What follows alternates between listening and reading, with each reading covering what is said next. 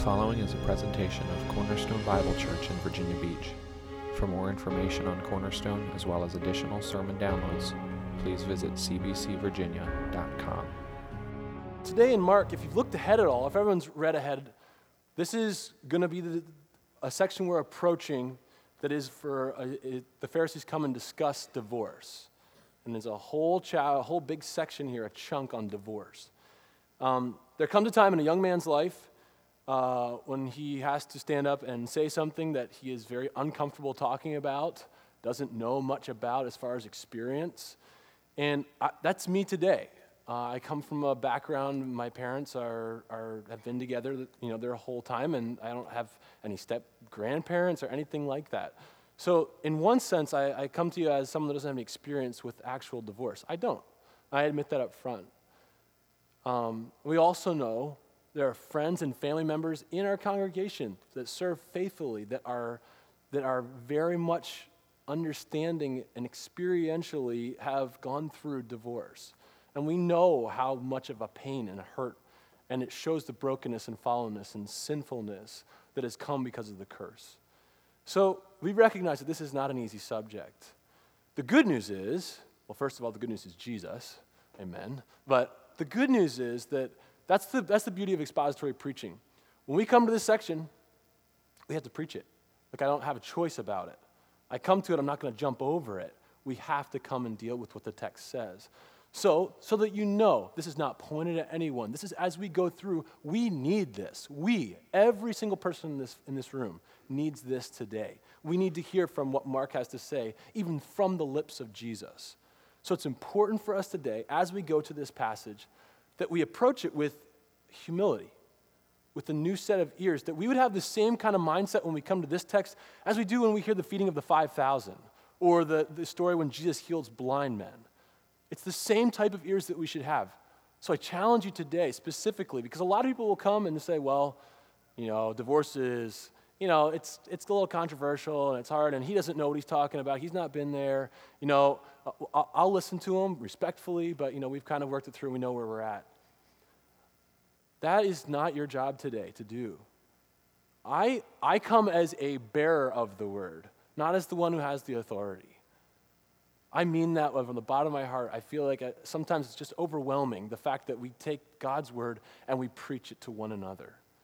And men in my community groups and other men across, they preach it to me also. So as we hear today, my point is that we would have humble hearts, ready to listen and to hear what Jesus has to say about this.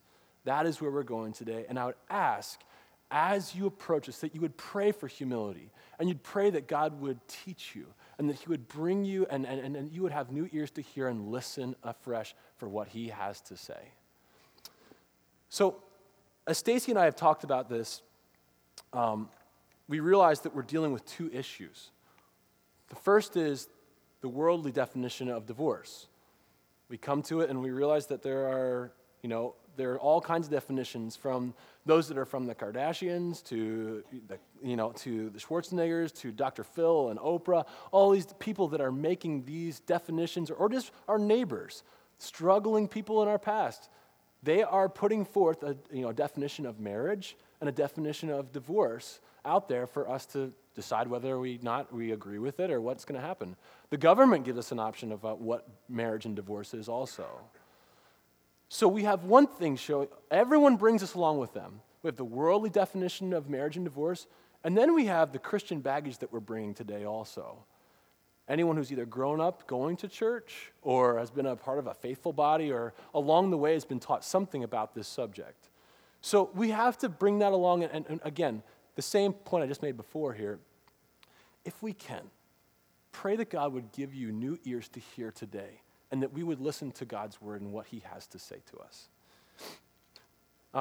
To answer this question again, we want to ask him, but to bring us back again, we ask him in prayer to guide us. We wait for him, but it should come to anyone who has been here for any length of time, no surprise that we believe that he has answered us. We believe he's answered us most perfectly in his son, the Word, Jesus Christ, but then also through fishermen, through shepherds, through prophets and kings and evangelists. We have this compilation of 66 books that make up our scriptures, our Bible. And he has answered us on all things that we need to know. So we have the confidence today to come and listen again and be changed by his word and his Spirit's using that word to change us, our hearts, our affections, our minds even. That's what we are coming here to do today. And every Sunday that we do. So this is nothing new. Nothing new. It's just that we are dealing with something that's a little bit different than what we normally do. So let's get down to it here. Let's read Mark 10, 1 through 12. If you have your Bibles ahead of you, you can take a look. I'll read for us. Start in verse 1. And he left there and went into the region of Judea and beyond the Jordan, and crowds gathered to him again. And again, as was custom, he taught them. And Pharisees came up, and in order to test him, asked, "Is it lawful for a man to divorce his wife?"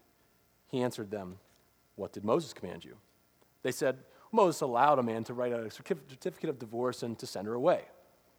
And Jesus said to him, "Because of your hardness of heart, he wrote you this commandment. But from the beginning of creation, God made them male and female. Therefore, a man shall leave his father and mother and hold fast to his wife, and the two shall become one flesh. So they are no longer two, but one flesh. What therefore God has joined together, let no man separate." And in the house, the disciples asked him again about this matter.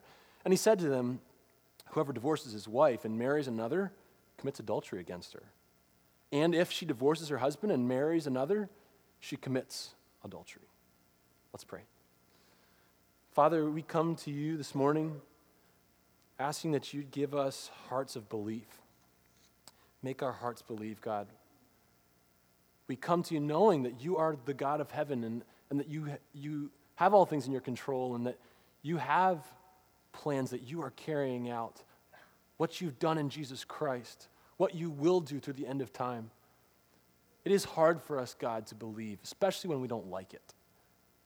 So may you take our hearts and open them to your word and to believe your definition of these things, not ours, not the world's, not anyone else's, but may we listen to you, however hard it may be. Lord, I pray that you would speak this morning. In Jesus' name, amen. So, this is the first part, actually, of a 3-sermon series. So I'm kind of doing the introduction. Stacy will follow up in next week and the following, 2 more weeks after this, and we'll talk about the rest of this passage. But we thought it would be really important if we talked about the original institution first, versus when the Pharisees come and talk to them, they're talking about divorce, something that's happened after the fact of the marriage. So it's important, kind of like when someone's looking at counterfeiting money.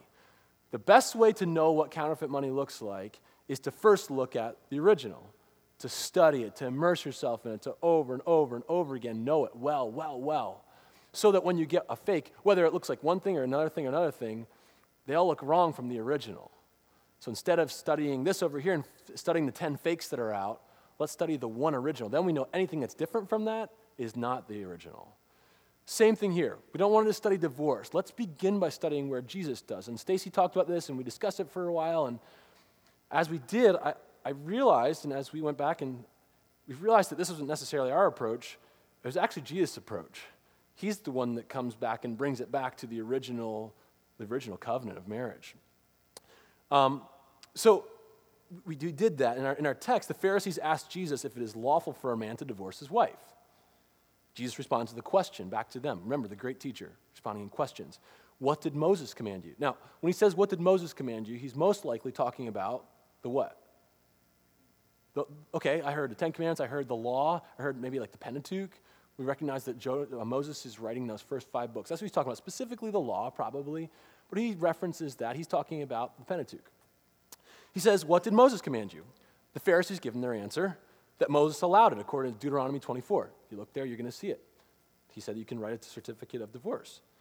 Jesus responds, the complete answer, and says, yes, Moses allowed it because of your hardness of heart. That's not a good response. Like, because of your wicked, evil hearts, yeah, I let this happen. So there's more than that. Jesus responds in a better way and says that doesn't, there's more to this. Did the Pharisees answer correctly? Did they say the right thing? Kind of. The problem is there's something bigger. So who wrote the book of Deuteronomy? Moses. So they're right? They responded correctly. But remember, Moses said more than just that in Deuteronomy 24. Moses said something far more significant as we go back in the conversations that we had in Genesis 1 and 2. And this is where Jesus goes.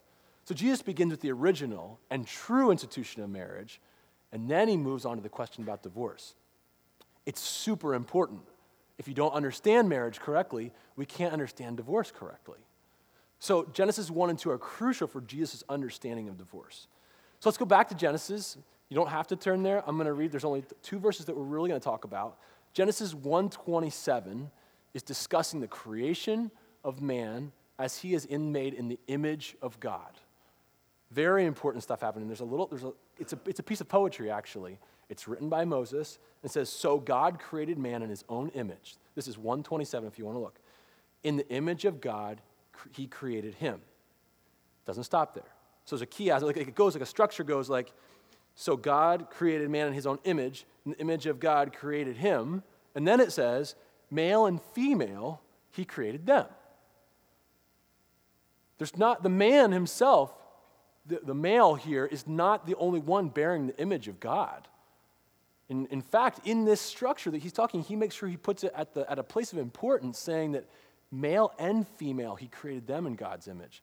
So to put to rest any sort of thoughts today, there's no way in all of Scripture that we're saying, especially foundationally, that we're getting off track and saying that man bears the image of God and, woman was created afterwards. Remember Genesis 2, where we're going to talk about Adam getting his rib taken out and Eve made. That wasn't an accident because Genesis 1 was written first. And this is the plan of God from the beginning. And Moses makes a point to show to us and to point out that male and female are made in God's image. Very important here to what we're saying. It was not an afterthought. To be like God, to represent him, means to be human, means to be male and female. The narrative up to this point has said nothing about gender. The animals, the ground, said nothing. And then all of a sudden, male and female from Genesis 1:27. So it's important. Don't miss that. It's important that God has said something like that. Now, when describing the image of God, both maleness and femaleness matter. Those aren't real words, but you understand. Neither one is more important. However, it is clear from the upcoming statement in 2:24, where we're going to go next, that man and woman together in marriage are no longer two different image bearers. They're now one. That's really important here for our point. It's important to see that this is foundational.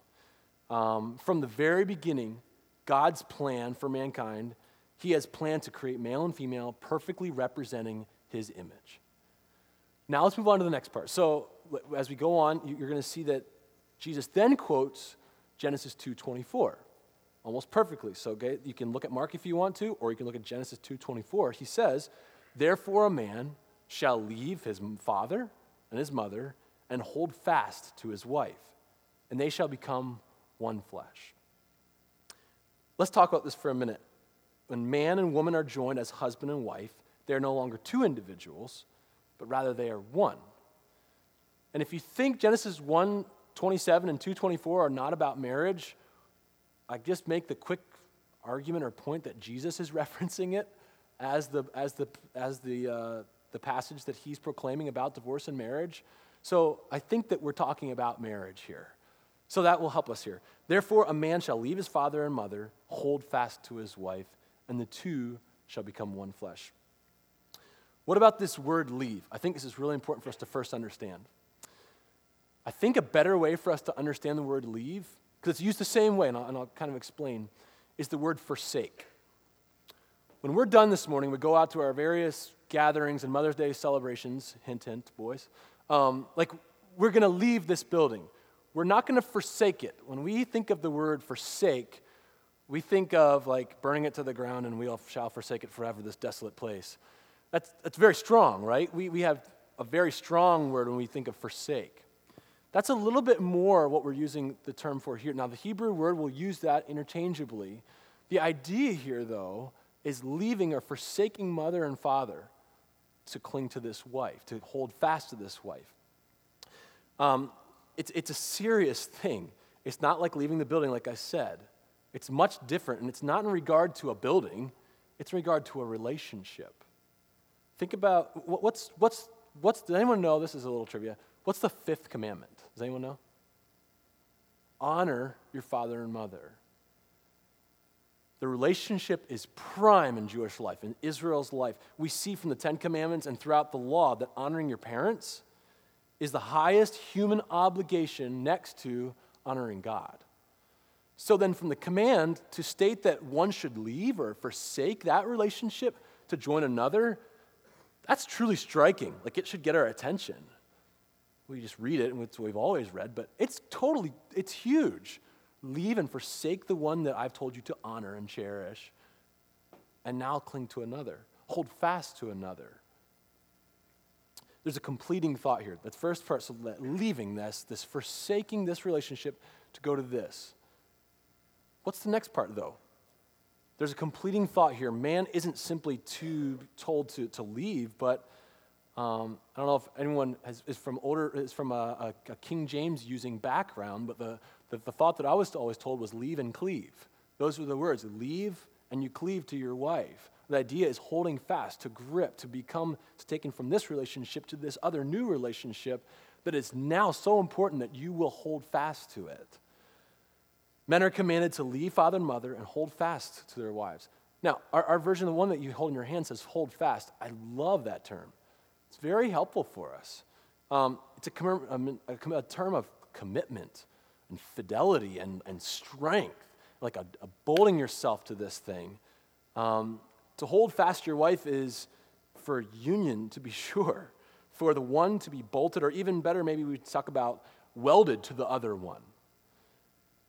This is much more than a statement, though, of commitment, like the one that you would make on a Valentine's Day card, or a card where you would profess your love to another. More than just something that would be, let's stand by you, I'll stand by you through the good times and the bad, baby, and we'll do our best, and through sunny days and harshest days of rain and fire and hell against us, we will stay this course. These are all nice statements. They are really nice, and I like those. You could use some of that in maybe some of your cards to your wives, but the more important part here is they're just nice sentiments. The more important part here is that they still miss what marriage does to two different people. Notice I use the word does. It is doing something. God says so. There is still one more statement in this verse. We talked about leave, we talked about or forsake, then we move to cling or hold fast or cleave onto this thing. But the last part helps us explain what has happened. And they shall become one flesh. They have actually been changed from being two image bearers to one. I can't even do it with my hands. It's not really helpful. Even this analogy doesn't help. That's not correct. In God's ledger, if you will, two have become one unit. That's Jesus' point. If you don't understand that, then you don't understand what marriage is in the first place. It's not a nice agreement between two people who promise to just 50-50 split their responsibilities, go through 20 years of marriage all the way or until they die. That's not what it is. It is a becoming of two different people into one unit. They shall become one flesh. And Jesus uses this point from the beginning, Genesis 1, to illustrate his point about divorce. So we have to understand that is what's happening. It is, like I said, it's actually happening. Something is happening, and they've changed a status from being an individual to being one with this other person. God has made two people into one flesh. They are no longer two. So, let us begin this sermon series here. Right? It's kind of a cliffhanger. We're gonna continue to talk about the rest of this, but we had to kind of come back and lay this foundation of what it means to be involved in a marriage, because I think it really bucks against what our society is telling us, and sometimes even our own thoughts. We're like, I know we'll work it. We'll try to work it. Well, we couldn't work it out, and we'll separate and try something else. Something is happening where you have changed and ripping apart something of two people becoming one in God's eyes. That is huge. God in his kindness has given marriage for the glory of God and for the good of his people. It is a good gift that we enjoy. It's not easy, but it is a good gift. It is the joining or even transformation of two people into one flesh. This understanding will allow us to move forward and understand that Jesus is saying what he's saying about divorce. And more importantly, what he's saying about his kingdom. Think about that for a while. This is not simply, remember, I think we do this sometimes, this sermon, the next two, will not just simply about divorce. We're part of a whole of Mark here that Mark is teaching. He uses this, for instance, on purpose. He uses this, he brings in divorce not because maybe we should talk about divorce. We're having a struggle with it and, these people. No, there's a very specific purpose. And especially as Stacy goes, and we're going to continue to play this out, you'll see that there's a very important piece that we're trying to understand in how men were treating women and how they are seen in their own kingdom there. But again, our topic today is both, again, for our good and God's glory, so that we might know him. My challenge to you today, though, to us today, so we're not just, now just part one, stop, we'll go on to the next. The part one important thing for us to grasp and to hold on to is that believe it. We have to believe this. And again, as I talked about at the beginning, we ought to be praying that he would give us hearts of belief and that we would trust that he's telling us the truth about these things and that he is God, and therefore it would change our minds and our hearts. Ask him to teach you this way. We need to be changed. Romans 12:2 says, and you know this verse, do not be conformed to this world, but be transformed by the renewal of your mind. We want him to do that in us today and tomorrow and the next day, about any different thing it is.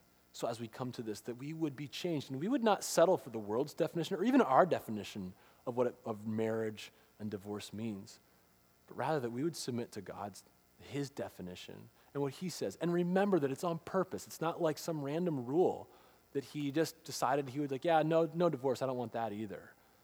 No, he has a purpose, and it's something that reflects his image. So we want to do that and trust him. May God grant us transformation, that we might not see marriage and divorce on our own terms, but on his. Let's pray. God, you have graciously given Jesus Christ as a revelation of who you are. We do not see him with our eyes, and it is very hard for us to believe, like the disciples and like the people around who had heard all kinds of people say that they were the Messiah or do this or that or a prophet coming. Lord, it is hard for us to believe. We're no different than Peter, who struggles, and those that are a part of his party and his teaching class, these 12 men, and as we've watched them falter and just make mistakes.